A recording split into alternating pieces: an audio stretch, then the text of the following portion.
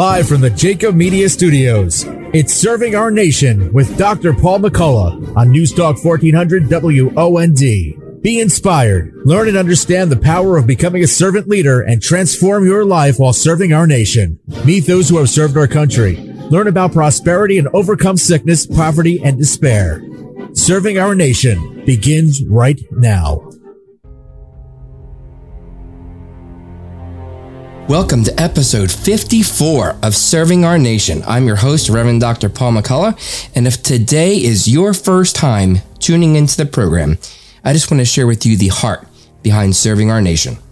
This is a program that is focused on encouraging people to become servant leaders, and my goal is to offer you hope and encouragement through stories each week of people that have dedicated their lives to this idea of servant leadership and honoring God. Because what I know to be true, and we've seen week after week, is that when you live this way, blessings will follow as a natural byproduct of your service. Because at the end of the day, all of us are ministers of one kind or another, because we are given special gifts by God. And because of those gifts, it is our obligation, our responsibility, that when we see a need in the world around us, we should fill that need to the best of our ability, because serving is for everyone in all walks of life. Whether you're a military leader, a business leader, a leader in your faith, a community leader, or even something as simple as serving your family, you can put the needs of other people first. And last week in episode 53, we had the great privilege of hearing from Judge Patrick Dugan and how he does that within his community as the president judge for Philadelphia Circuit Court, as well as being in charge of veteran courts for Philadelphia. And he really shared his heart for empathy and compassion and helping people to rebuild their lives instead of stripping them down. So if you did not listen to that show, I would encourage you to go back and listen to that, because it will really uplift your spirits. But for today, just a little bit about me that's relevant to today's guest. As I mentioned in the past, I have the great opportunity to serve as the president of the Penn and Franklin chapter of AUSA, the Association of the United States Army. And through that, I had the opportunity to meet one of my board members, Mr. Nick Learman.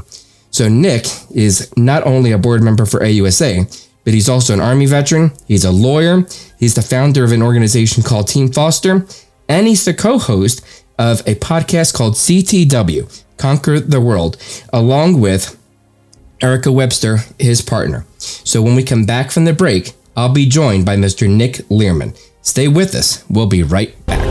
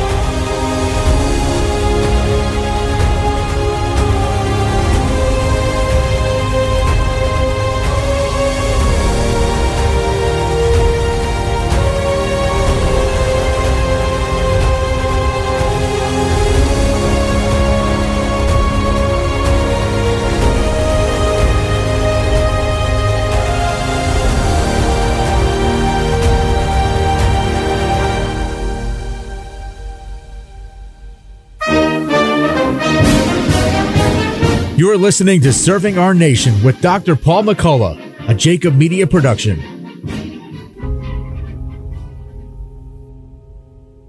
And welcome back to Serving Our Nation. I'm your host, Reverend Dr. Paul McCullough, and I'm joined here today by Mr. Nick Learman. Nick, first of all, thank you so much for taking the time out of your very busy schedule to be on the program with me here today. Awesome. Well, thanks for having me, Paul. I'm excited to be here. So Nick, looking at your bio and all the things that have been written up about you in articles and all these different things, you have a very impressive resume and career path. But I think what a natural starting point might be is your military service, because I feel like that's where a lot of this started for you. Is that a fair statement? I think it's a very fair statement. And I think full disclosure, like the caveat to all of this is that to whatever extent I've had success or gotten to do some really interesting things over my life, I've backed my way into just about every good decision. So the Army being one of the best examples. The backstory there is I am the son of two non-college graduates. Both my parents only had high school degrees. I knew I should go to college, but I had no idea how to pay for it. Right. I had never really tried hard. I'd never really worked hard. I sort of skated through high school. And looking at colleges, I looked at the Air Force and the Navy, and both of them wanted me to major in something technical. Yeah. And I was like, nah, that's definitely not my bag. So I showed up to Pitt without really having a plan about how to write the check. Mm-hmm. And some cute girl walked into one of my classes wearing an Army PT uniform first semester of my freshman year. Okay. I took that as an opportunity to chat her up. Next thing you know, I was like, oh, the Army. She's like, you can major in whatever you want. You don't even have to go on active duty. I was like, that sounds like free college. Sign me up. Fast forward, over the course of, and that was pre 9/11. Yeah. Fast forward over the course of the years, I met Eric Foster, who I'm sure we'll talk about at some point. ROTC, the Army. Eric absolutely changed my life. I fell in love with the Army. I wanted to go on active duty, so I did.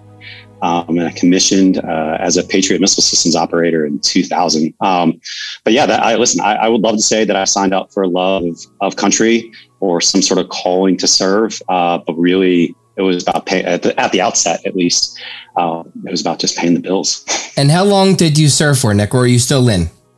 I am still in, though. I did have a break in service. So I commissioned in 2000. I served through 2004 on active duty as a Patriot missile systems operator.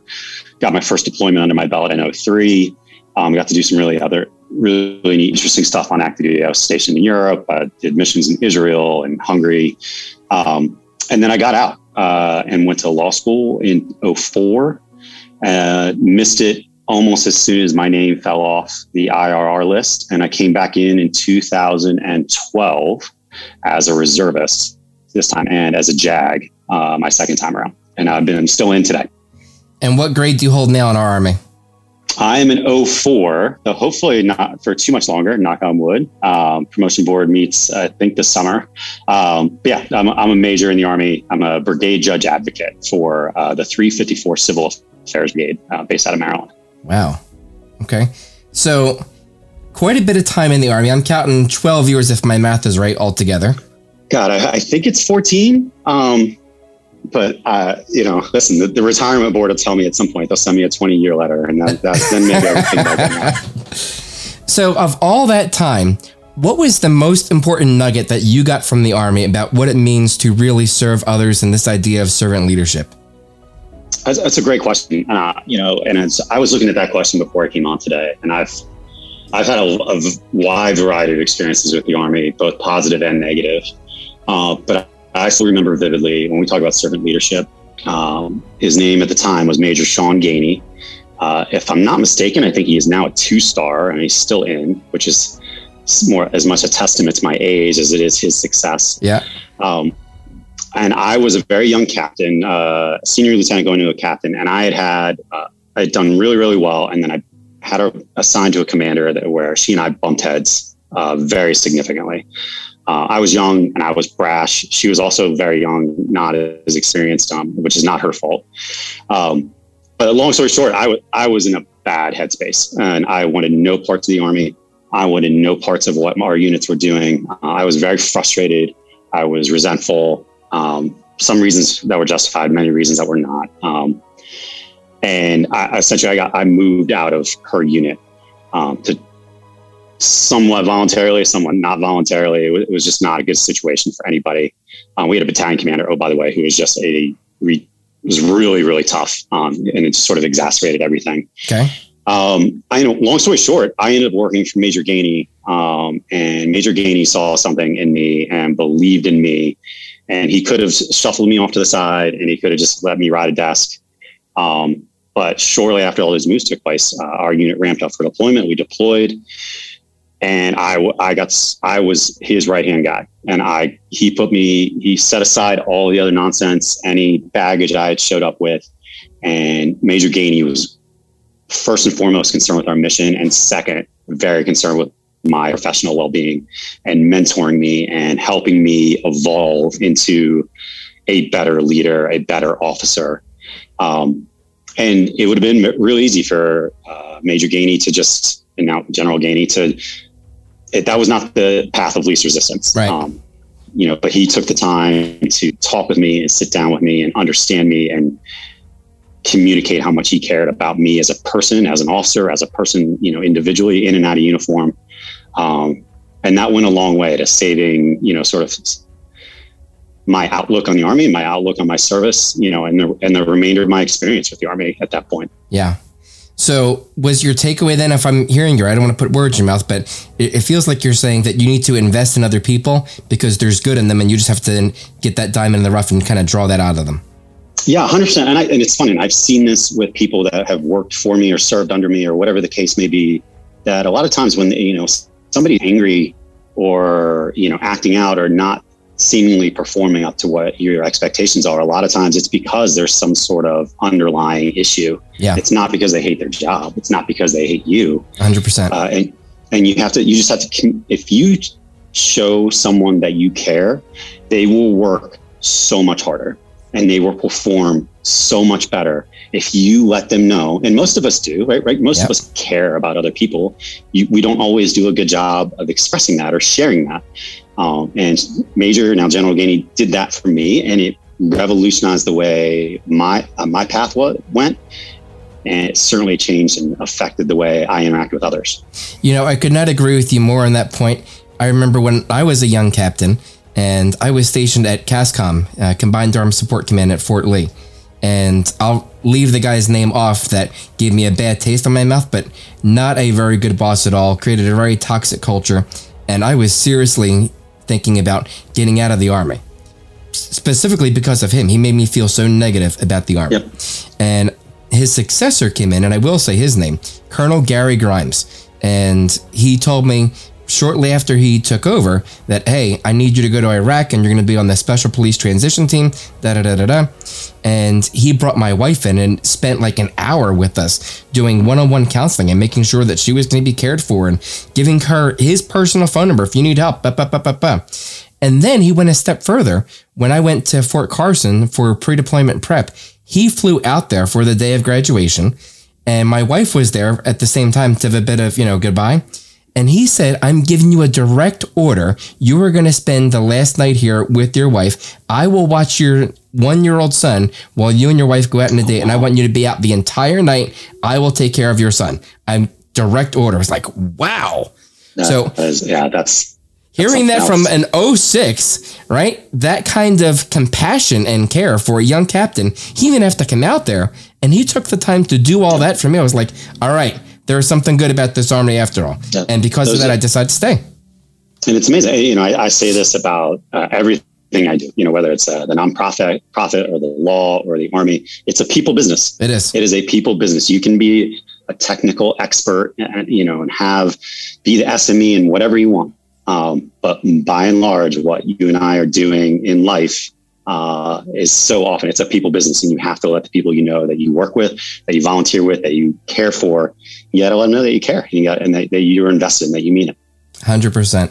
So what was your reason when you said that you were a Patriot guy and then you said you went to law school and now you're in the reserves as Brigade JAG? What was the precipice for shifting to law? Another great example of Nick Learman backing his way into major life decisions. I read a couple. The only attorneys I knew at the time were JAGs, who were young officers who were fresh out of law school. I had no attorneys in my family, no other attorney friends in the civilian world. But I read a couple books that said if you got a law degree, you could do whatever you wanted and make a ton of money doing it. And I was dead set that I needed to go out and make buku bucks. And so I was like, oh, well, I like to argue and I'm not a dummy, so I'll go to law school. It's good logic. What was that? That's good logic. I like that. It sounds good. I don't know how it briefs well. And I can tell you, it was another one of those things. I went to law school. I got a great I went to right here at Temple. Temple was very good to me, took care of me financially, got a nice scholarship. I think in large part, not because of my grades, because they weren't that great, but because of my service. Got a great clerkship, a federal clerkship my first year, only to realize that I really did not enjoy what most lawyers do, which is read and write all day. Ended up with a career counselor who suggested that I become a trial attorney. I go work at the prosecutor's office, the district attorney's office in Philadelphia, which I initially balked at because it paid less than I was getting paid as a young officer. I was like, I'm not going to law school to get more debt and get paid less. Like that's exactly the opposite of the plan. But it turns out, you talk about service. I loved being a prosecutor. I loved help people. I loved advocating on behalf of crime victims. I loved being on my feet and arguing and representing the Commonwealth of Pennsylvania and doing my best and trying to do my part to take care of the city of Philadelphia. And I fell in love, it was, again, I backed my way into it, but it was something I just was obsessed with. I was a prosecutor for 8 or 9 years. And for clarity, you're still doing that, right? No. So I left the prosecutor. So once I started having a family, the money sincerely became an issue. Sure. And being a city employee just was not the right direction. So I did a federal, I was in the Canyon County Prosecutor's Office for a brief second on a federal project. And then I went into private practice for about 4 years. And I still practice now, but now I have my own shop and I run my own law practice. Right. Okay. So that's what I was driving at. You're still practicing law. You're not doing the prosecutor. Yes, you're still practicing law. Yeah, absolutely. Okay. So your own practice, and what is that called? It's called Learman Legal Consulting. And I specialize in representing individuals. What I like to say is people who are having their worst day. So whether you got hurt on the job, hurt outside the job, discriminated against, fired, charged with a crime. I like to think that I'm the person you call when things are going sideways, and help you, point you in the right direction. And speaking of the military, the nice thing is, even if I can't help you, I actually started a network of former and current military JAGs that has a couple thousand members. So wow, makes it a great network to refer people out to, whether any place across the nation. Wow, that's awesome. So as an attorney now, how do you apply what you learned in the Army, what you got from now General Gainey, about how to be a servant leader as an attorney? How are you able to apply that within your law practice? I think it's one of the more natural transitions to that, the servant leadership mentality. It's really easy as an attorney to chase the money, right? And just focus on the business and bringing in more clients and earning the max fee or charging the max fee, whatever the case may be. And listen, you have to pay the bills. Right. But my experience, the best attorneys simply do what is best on behalf of their clients, and the rest ultimately takes care of itself. So, if you have a client and they're in a particular situation, you can push them to ask for more money, or you can push them to try something or drag things out and earn more fees or whatever the case may be. But at the end of the day, if you are serving and focus exclusively on your client's best interests, you'll make the amount of money that you're supposed to make, and that client will be that much happier with what you were doing and that much more appreciative of what you were doing.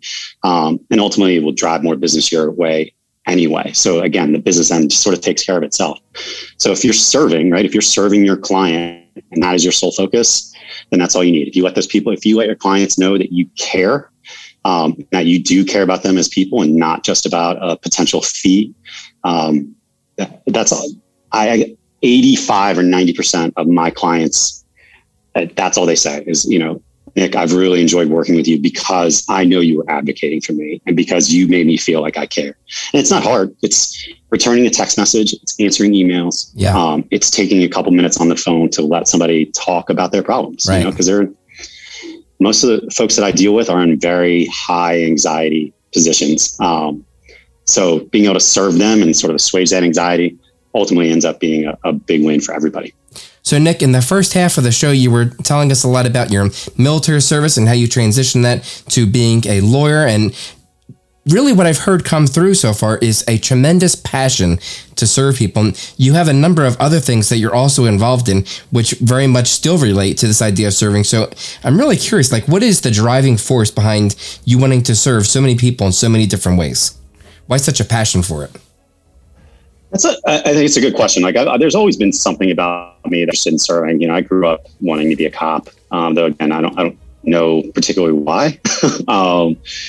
But I think really the pivotal moment for me was Eric Foster.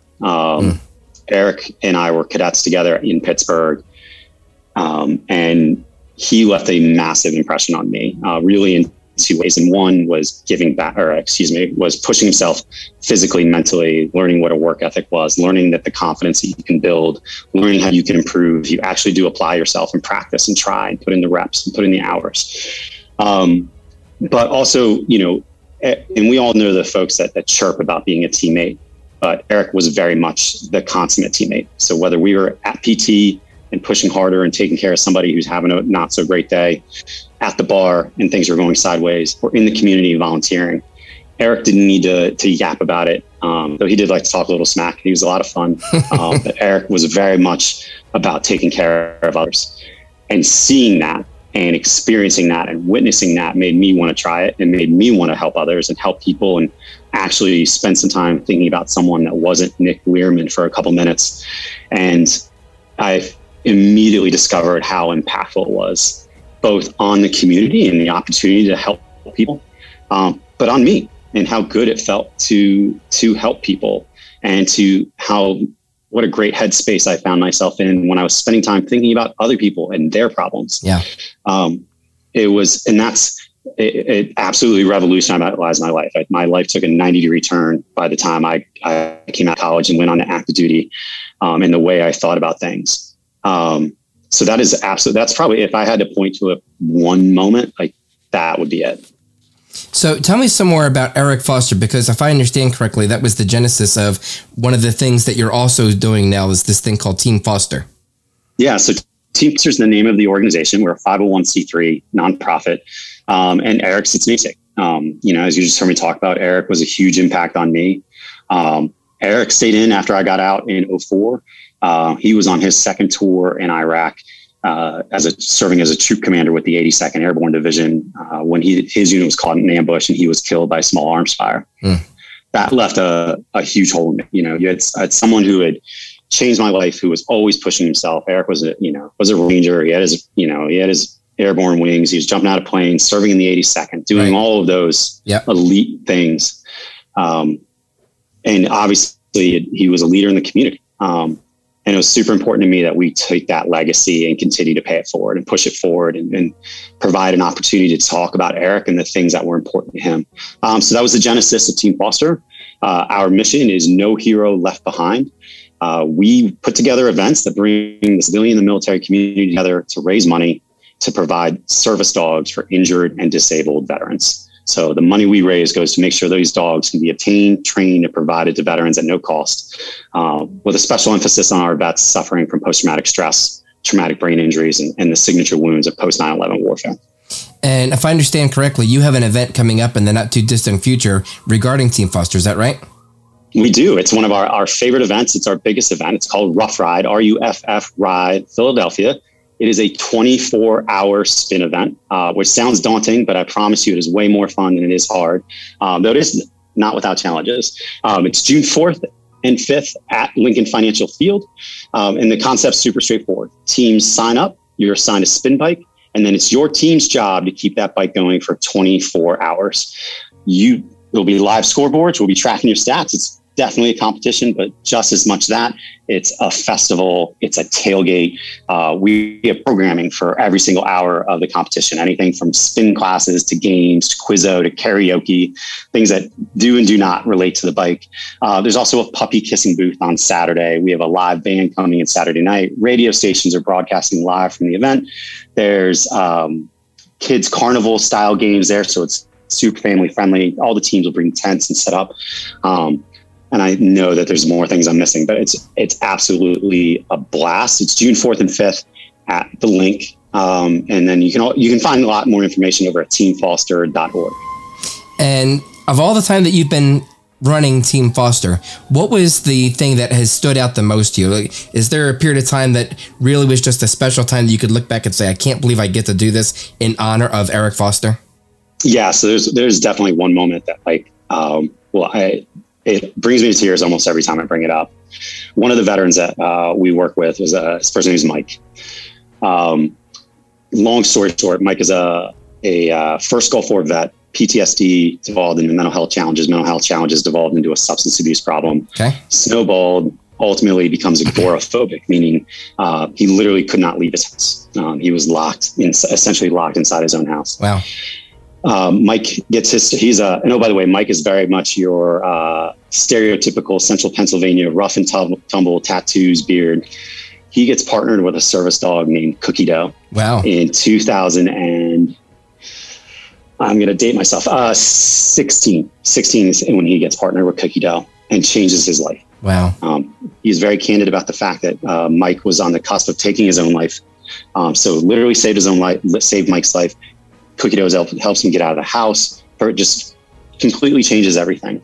So fast forward, right? That's 2018, Team Foster gets invited. I get asked to throw out the first pitch. And then part of that experience is they also asked if one of our veterans wanted to change first base during the game. No kidding. So I was like, oh, that's really cool. I've been in contact with Mike pretty regularly. I mentioned it to Mike. He's a big Phillies fan. And he's like, yeah, I'll come out. Well, long story short, turns out the game that we got to do this, courtesy of our Toyota, free plug, it was the 10th anniversary of the World Series winning team. So all the old alumni were there. All the 2008 World Series team was there, and the stands were packed. So the team was terrible. So usually we're like 15,000 people. Yeah. There were 48,000 people in the stands. Wow. And you think about the anxiety that somebody has speaking in public or performing in public and under any circumstance. Yeah. And now you take someone with Mike's background, his challenge, everything he's come to overcome, and he walks out on that field with Cookie Dough. And it was, if you didn't know him and know his story, you would never had any idea. Just flawless, without a hitch, and seeing that, and you get to see for yourself the impact that these dogs have, the impact that the organization is having on our vets. You can't. I'll never forget that moment, ever, ever, ever.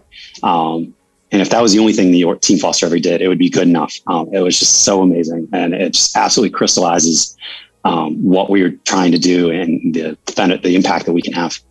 Well, Nick, that's an awesome mission, and I'm glad that AUSA can just help to support that and be a part of that in a couple months. But, with all the things that you're doing, it really seems like you're conquering the world. And you and Erica Webster have a podcast about how you're conquering the world and other people that are conquering the world. So can you tell us a little bit about that and how that came about and, your success with that so far? Sure. So Erica Webster, my partner, also a vet. I believe she's been a guest on the show as well. Indeed, a few months ago.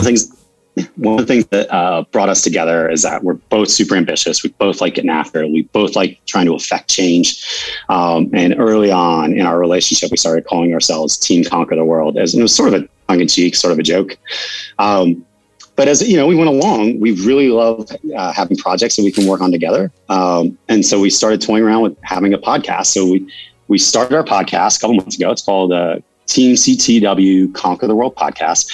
And we bring on folks that are all trying to conquer the world in their own space, whether it's you're an entrepreneur, whether, we have a couple 2-star generals lined up. We had an MMA fighter as our guest. We have a philanthropic expert in disabled athletes and access come on. So scientists, doctors, you name it. Those are the folks we love to be surrounded by and inspired by.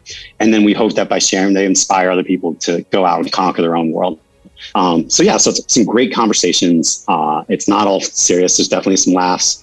And it's really a good time. It's, ultimately an opportunity to provide a platform for fellow world conquerors or wannabe world conquerors. That's awesome. And how would people get to listen to your show? What platform can people listen to your show on?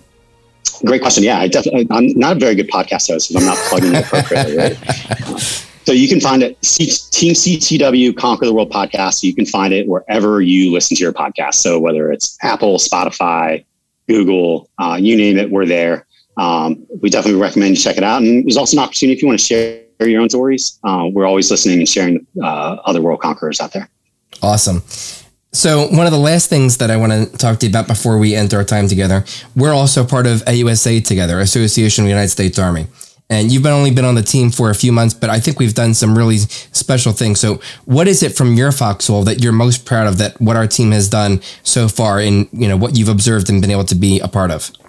Yeah. So one, I think what AUSA and the team that is here in our chapter is doing is absolutely phenomenal. It's inspiring to be around such a great group of dedicated individuals. And my favorite thing, like you said, Paul, I've only been around for a couple of months. But candidly, my favorite thing is everything we do with the ROTC cadets. Yes. It was such an important moment in my life personally that it's important to me to sort of any lessons we can share, any resources we can share with the cadets in that stage of life, I think is super valuable. But it's also, again, it's all circular. Being around those cadets motivates me, and that sort of folks who are not jaded, who are just energy and passion and just go, and want to do everything, all the things for all the right reasons. Yeah.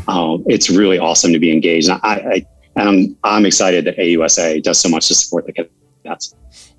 And I think that's really special, Nick, and I couldn't agree with you more. A couple months ago, I had on Cadet Joe Lapinson, who's graduating this year and is also on our board, along with his professor of military science, Lieutenant Colonel Charlie Wilson.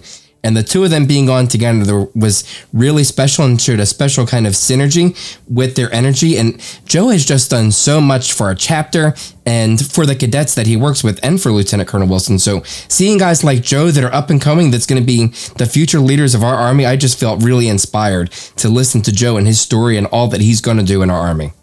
Yeah, listen, if I had, a half dozen Joe Lapinson lieutenants working for me, I'm pretty sure that I could go and clear up Ukraine tomorrow. It really is special. What Charlie's got going on over there, and what the cadets like Joe, and who hopefully you're going to be at Rough Ride as well, along with the AUSA team. That's right. It just feels really good. It's a good vibe. It's an awesome opportunity, and I love being around it.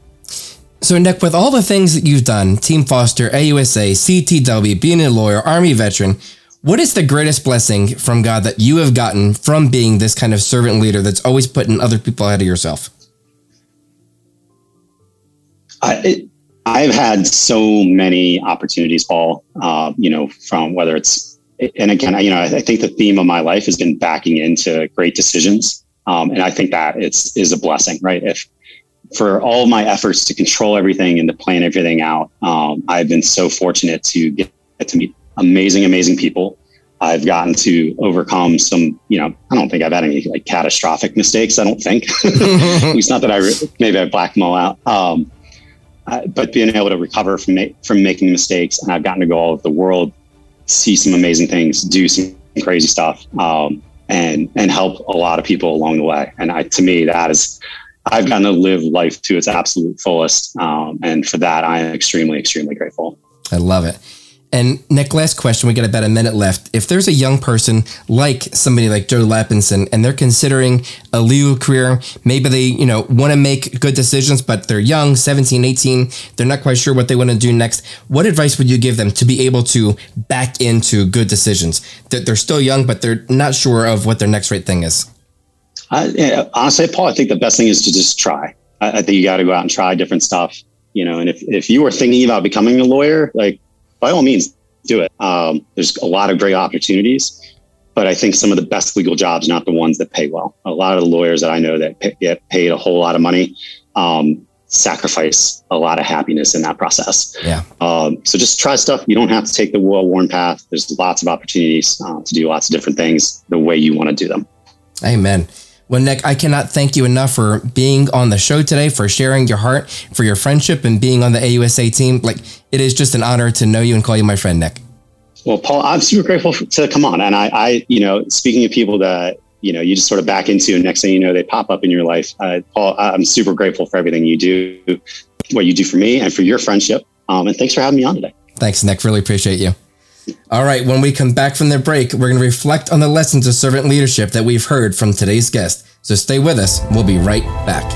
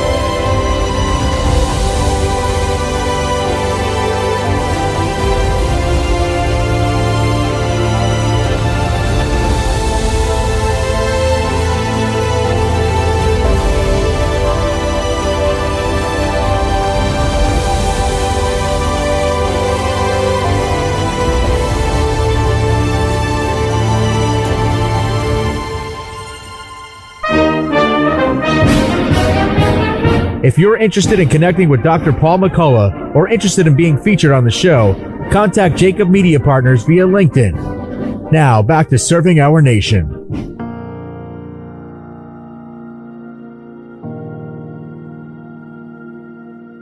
And welcome back to Serving Our Nation. I'm your host, Reverend Dr. Paul McCullough. And as we close out today's show, let's just think about what we've heard from today's guest, Mr. Nick Learman.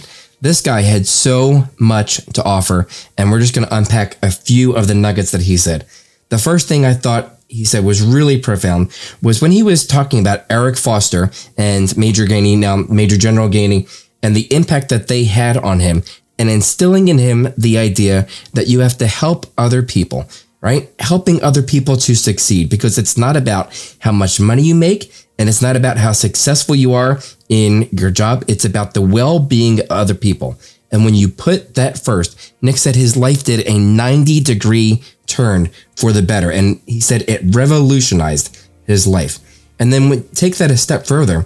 Nick talks about how in his own practice now, he does what's best for the client. He's not chasing dollars. He's not chasing fees. He does what is best for the needs of the client, whether that might be reducing his fees or whatever it is. He is putting the welfare of other people ahead of his own. And when people know that you genuinely care for them and you have their best interest at heart, they will go above and beyond for you, and they will trust you. And that trust is something that you can't buy. It's not something that money can achieve. It's only something that you can develop through relationship. And I really loved what Eric said when I asked him about this passion to serve. He again referred back to Eric Foster and talked about pushing himself and being impactful. But what I really was impacted by was he said that when you are doing this idea of servant leadership, you're changing not just your community, but also yourself. You get as much out of serving other people yourself as the people that you're serving do, because something really special happens in your heart and in your soul when you put the needs of other people ahead of your own. And then he went on and he talked about Team Foster. Now, if there was ever an organization that's putting the needs of other people ahead of your own, Team Foster's done. I mean, he literally made this organization in honor of his friend that died in combat. But to see the impact, again, the impact on community and in self, when you see this dog, Cookie Dough, come out in a stadium full of 48,000 people, and a guy that was agoraphobic and did not want to go out of his house to be in front of 48,000 people because he had Cookie Dough by his side. That is tremendous impact. And Nick said that was one of the greatest moments that he ever had from Team Foster. So think about how you can do that in your own life. How can you help other people? How can you put their needs ahead of your own? And then Nick further talked about CTW, Conquer the World. What can each one of us do in our own space to conquer the world? Maybe you might say, well, listen, I'm only a parent, or I only this, or I only that. And I say to you, that's hogwash. None of it is only this or only that. Regardless of what you're doing, your walk in life, your occupation, we all still have very special gifts. And because of those gifts, we have an ability to serve other people and to impact other people for the good. And when you do, it creates life change in them and in yourself. So I would say to you, what can you do to conquer the world? Your own private little worlds, your own space. What can you do to conquer that space and be that light in the world for other people? And the last thing Nick said that I thought was just tremendous was just the idea of try. He talked about having a life where he's backed into good decisions, but you don't know if it's a good decision until you try. So I would say to you, have some faith. Have some faith in the God above, that he will care for you, that he will love you, that he has you in his hand, and give a try to what it is that you're thinking about doing if you really have a passion in your heart for it. Now listen, each week I talk to you about this idea of when you put good into the universe, good comes back to you. This past week, I had such what I'll call a proud father moment. And so just to give you a very quick recap, my son came home and he had recently got accepted into and has committed to attending Florida Atlantic University. And he went on for about 10 minutes telling me his entire life plan, not just when he's going to go to college, but 15, 20 years beyond that. And to hear him say that with such enthusiasm and passion and belief in himself really was inspiring for me. And right at that same time, my daughter opened a letter from what is going to be her high school starting next year, and she had gotten accepted into the school's engineering program. And this is not something that everybody gets into. It's a very selective process for becoming part of this engineering school. And so in that moment, to see my son beaming with pride that he's going to go to school and he has this great plan, and my daughter's getting ready to go into high school and have her great accomplishments with being an engineer and so forth like that, made me really proud to be a father. And I feel like that's the universe giving something back to me, because for the last 18 years, I have poured time and energy and money and everything, and love and tears and all those things. If you're a parent, you know what I mean. And to see that come back in one moment was really just something special. So I would say to you today, invest in your kids, invest in your family, invest in relationships, and put the needs of other people ahead of your own, especially your children, because there will come a time that it comes back to you. All right, listen, next week, I was supposed to have on Detective Tim Brooks for this week, but he had a schedule change. So he is coming on for it next week. And again, he's a Philadelphia police officer and detective. He's a bomb disposal expert, and he's also the recipient of the Service Before Self Medal of Honor. Finally, as you go about your week, no matter where you're at, always ask, how can I help? Thanks for listening, and join us again next week. Walking around these walls,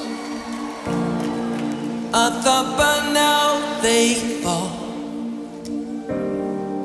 but you have never felt me yet.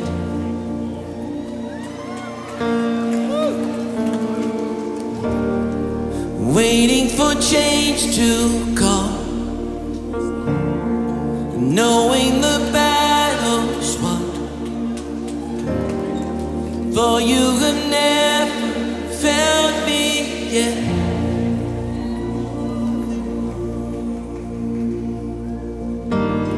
Your promise still stands.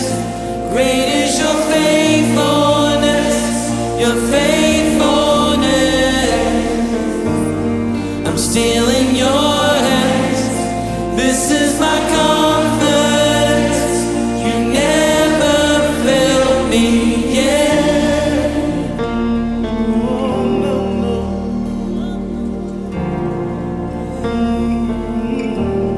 The night will come. I know the night won't last. Oh no, your word will come to pass. My heart will sing your praise again. I'll sing your praise again. Jesus, yes, I will. Jesus, you're still enough. Keep me within your love. My heart will sing your praise again. Your promise still stands. Great is your faithfulness, your faithfulness.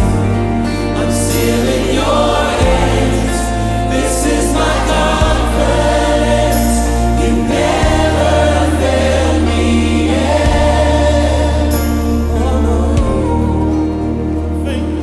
never fail. You never failed me yet. You always come through, Lord. Oh yeah. You never failed me yet.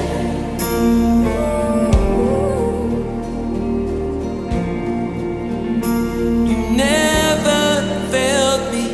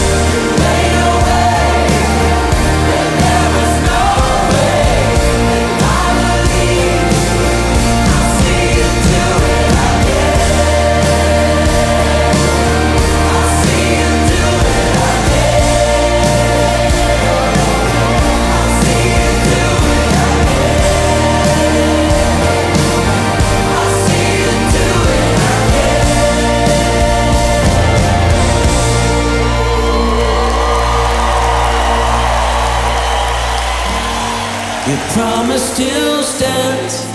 Great is your faithfulness, your faithfulness. I'm still in your hands. This is my confidence. You never fail me yet.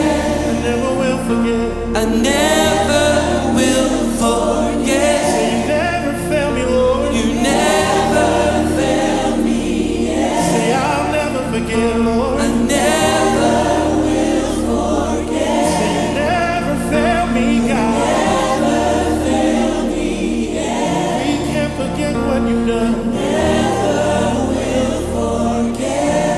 Oh, Lord. You never failed me yet. And I never will forget. God, I won't forget. I remember, Lord. Yes, I will.